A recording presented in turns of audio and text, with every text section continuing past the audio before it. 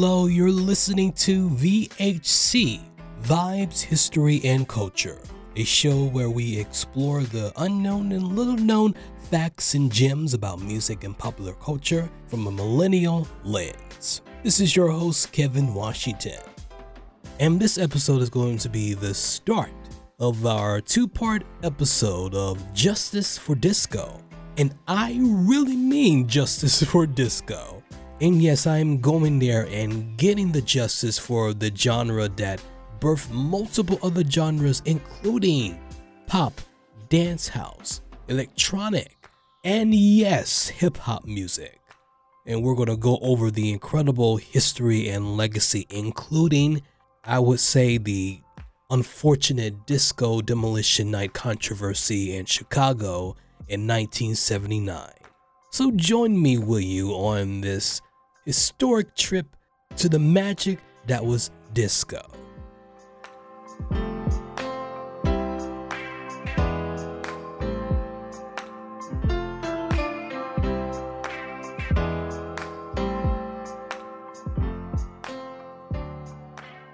Before we get into the iconicness that is disco, if iconicness is even a word, when most people think about disco, they think about, of course, John Travolta's 1977 film Saturday Night Fever, with the classic tunes by the legendary group The Bee Gees, or the band ABBA in their song Dancing Queen.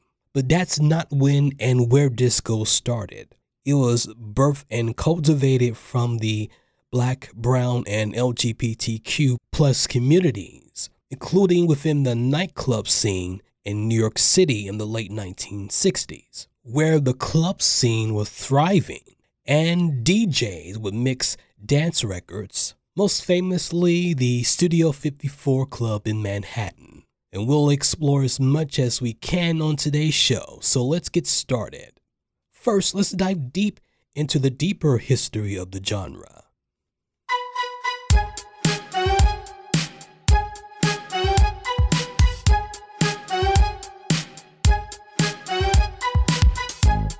The actual term disco is short for the word discothèque, which is a French word for library of phonograph records.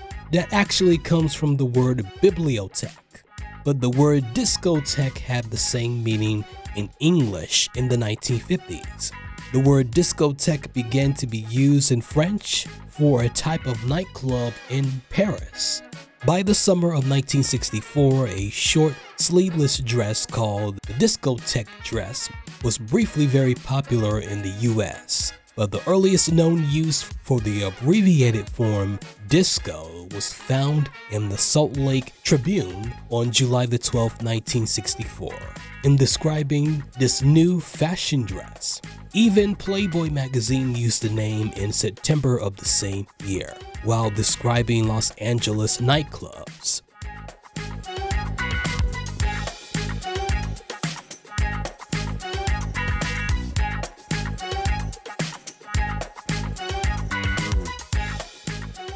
Now that was the origins of the genre's name. Now on to the music and the cultures that surround it.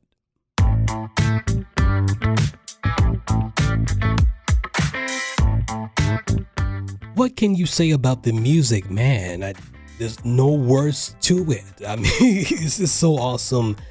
I can see the obvious connections between disco and a lot of the pop dance music we see today, which cannot be disputed, played a major role in birthing today's pop music. But as we get deeper into the musical aspects of disco, for all of you music and musician nerds out there like myself, this is for you.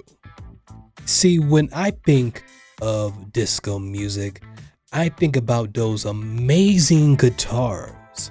Those guitars, man, which are called chicken scratch rhythm guitars, crazy and massive horns, the electronic pianos, and the start of the use of the synthesizer. Such ear candy music with combinations of different music and cultures, making it into such a unique art form. And as I geek out here on this episode, just can't get enough of the sound that makes disco. And it's so interesting to look into how all of these elements come together to make this kind of music. On top of all of that, it is also during the time the music was beginning to extend longer. If some of my fellow millennials noticed the difference between the length of some of the 1950s and 60s songs were mostly 2 minutes long, but by the 70s, the start of songs getting longer to either 4 to 5 minutes.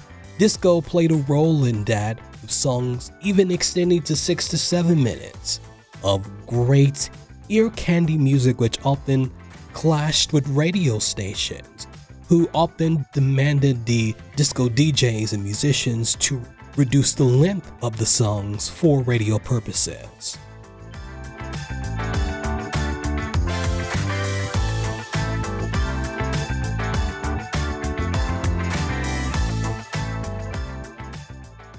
Let's keep the conversation on the music going. And I can't go on first without talking about the artists, the amazing artists who made disco what it is. From Donna Summer, Gloria Gaynor, Thelma Houston, Anita Ward, and Sylvester. Also, already established artists like Diana Ross, the group LaBelle, the OJs, and the Jackson 5. And to the great bands like Chic, Casey and the Sunshine Band, Kool of the Gang, and the Elements as they are called, Earth, Wind, and Fire.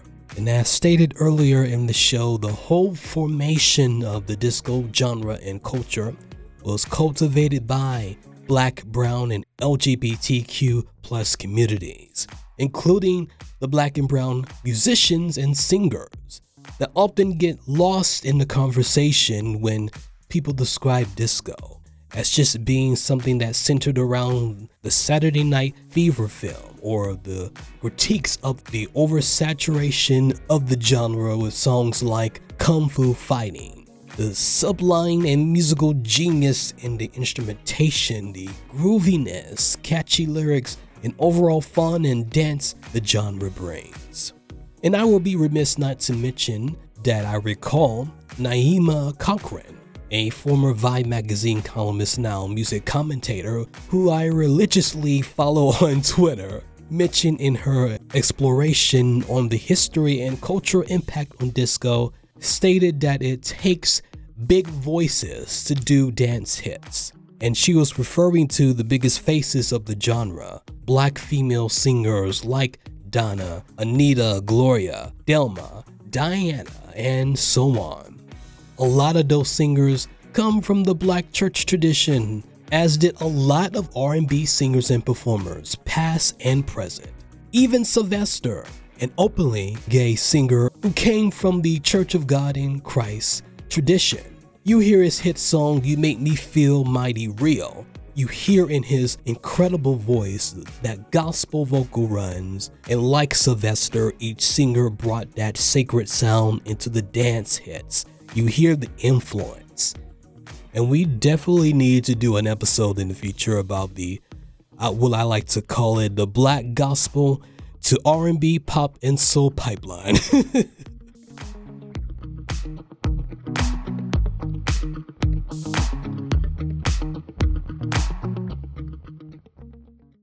Now for the cultural aspects of the genre.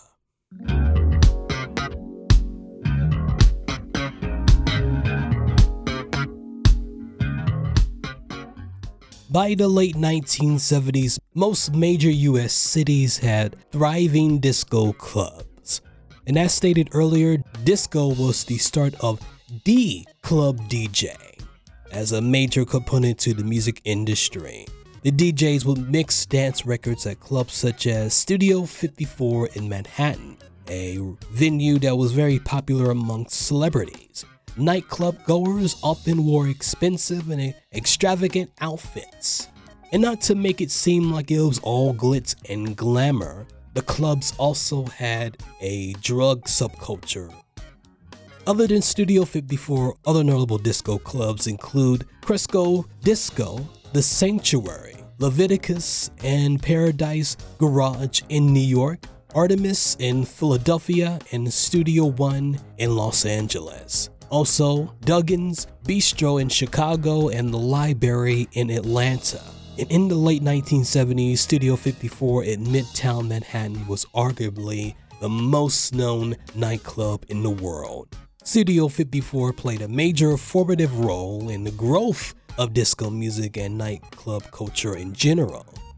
For a lot of us millennials and Gen Zers, just think about the current club culture, even the music festivals like Coachella, because I look at those things and I see a correlation between them and the disco club culture, where young people of all races and orientations coming together to dance, enjoying music, and truly expressing themselves.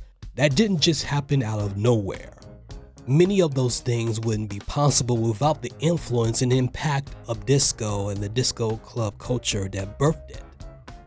And to add here another gospel to disco connection, the legendary female gospel group, the Clark Sisters, major radio hit You Brought the Sunshine exploded on the music scene outside of the four walls of their Kojic churches and gospel scene onto the national music scene when Studio 54 played their song.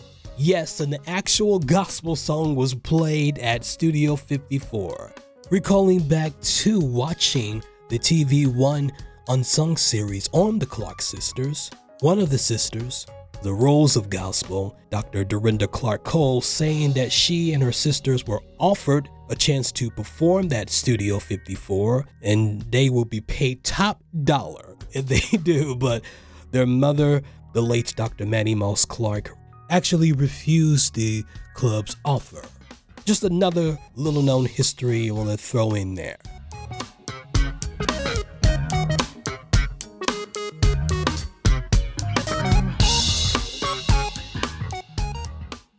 And you wonder, after exploring the greatness that was the genre of disco and all that had contributed to it in the past as well as the present, you're wondering what's next? Well, we have come to the part of the unfortunate disco demolition controversy.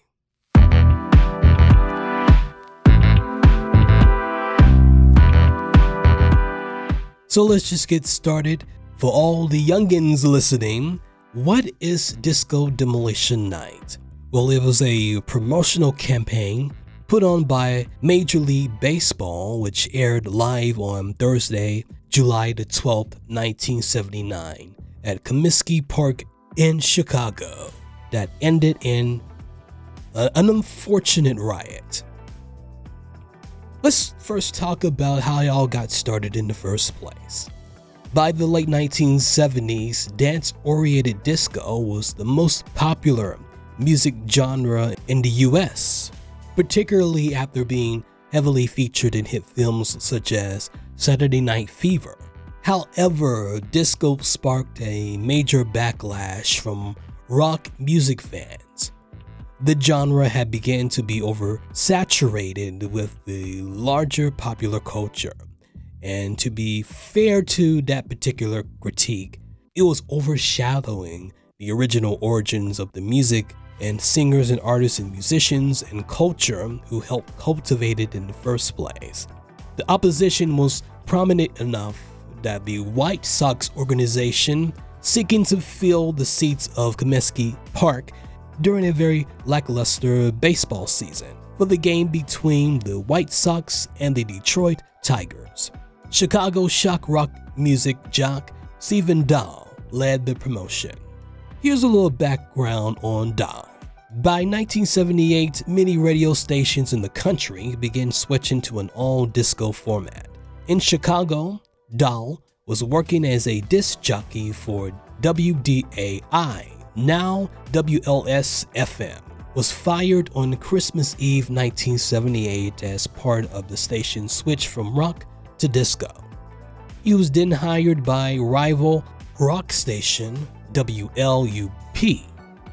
Tapping into the growing anti-disco backlash, Dahl used the publicity surrounding his firing from his previous radio station. He frequently mocked WDAI's Disco Die slogan, which with his own slogan, Disco Die, D-I-E. Dahl created a mock organization, the Insane Coho-Lips, an anti-disco army consisting of his listeners. Dahl and his broadcast partner Gary Meyer organized the Cohos around a simple and surprisingly powerful idea: disco sucks.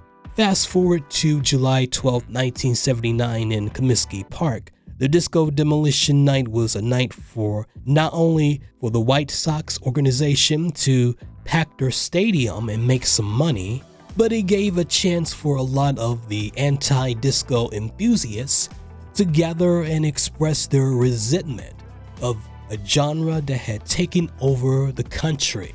Even the admission to the park was discounted to 98 cents for attendees who turned in a disco record.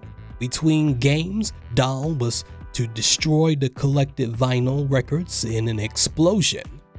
And let's just say that there was a incredible chaos and mayhem and destruction of property. And I'll leave it at that as we dive deep into the backlash to disco.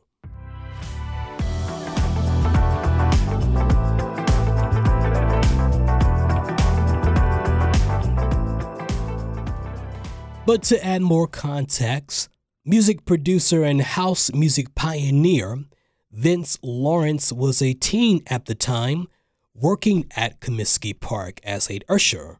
He recalls many of the attendees who participated in the riot on the field, bringing in said disco records that were their admission into the field. But Lawrence recalls that the records being brought in weren't all quote-unquote disco records. They were other R&B soul records by black artists. And those attendees also made it a point to break those same records in Lawrence's face, crying the word disco sucks. And here's a little more context from Lawrence himself, not just on the events at Comiskey Park back in 1979, but the overall racial tension in Chicago at the time. My first girlfriend in high school wasn't black, and she lived on a Bridgeport border. I walked her home from the bus stop, and on my way home, this guy drove up next to me and says, "Where do you think you're going, Coon?" And I ran like the track star I practiced to be. But they caught up to me and they beat me up pretty bad. And they beat me up for being in their neighborhood. I had never really knew that hate was real, that was something that actually happened. You know, it turns out that his father was a Bridgeport cop. And they wanted this to go away. And they asked me if I would take money to drop the charges. And honestly, I had synthesizer on the brain. And that was pretty much what happened. I forgave his racism in exchange for a piece of my dream. Steve Dahl's Disco Demolition, from my perspective, was the same sort of person resisting the same sort of change. What happened actually fueled a movement that created the change that maybe he didn't want to see at that time. Because now it's kind of funny, there's so many average suburban white kids running around to house music festivals, basically, that you hardly see any black kids there at all. The world is evolving. People are changing. And all we can hope is that it's for the better. And that was a small excerpt of Vince Lawrence, music producer and house music pioneer, from a video from the Red Bull Music Academy from the episode The Note, episode 4, Disco Demolition, Riot to Rebirth. And the point of the conversation about the Disco Demolition Night is really the whole point for this Justice for Disco episode. To point out the flawed attacks and campaign against a whole genre of artists, musicians, and culture of people, particularly marginalized communities, who were unfairly made to be the enemy of the larger American culture. And to be perfectly clear, this is not an attack on the genre of rock and all its subgenres, which actually intersects with a lot of the subgenres of disco, quiet as it's kept.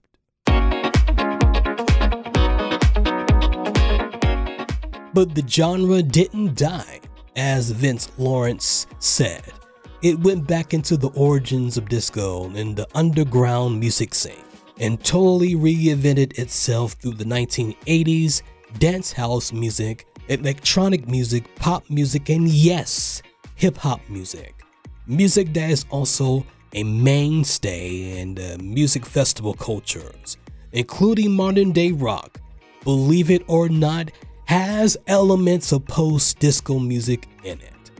Music is universal, and all genres and its origins all intersect with each other.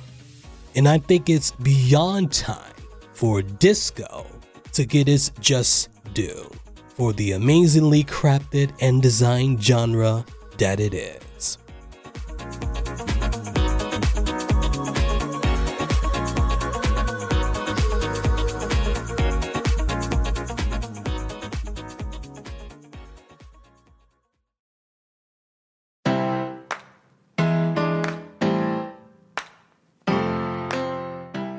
And as we wrap up this episode of VHC, just wanted to thank you all again for taking the time to listen to the podcast whenever you're listening. So grateful to all of you and hope you will continue to listen to more VHC. And we'll have part 2 of our Justice for Disco. And we're going to look deep into how disco influenced modern popular culture and music. And believe me, there's a lot to cover with that, and I'll do my best to cover it all with some other voices other than my own to help me with that. And the podcast is available on Spotify as well as Buzzsprout.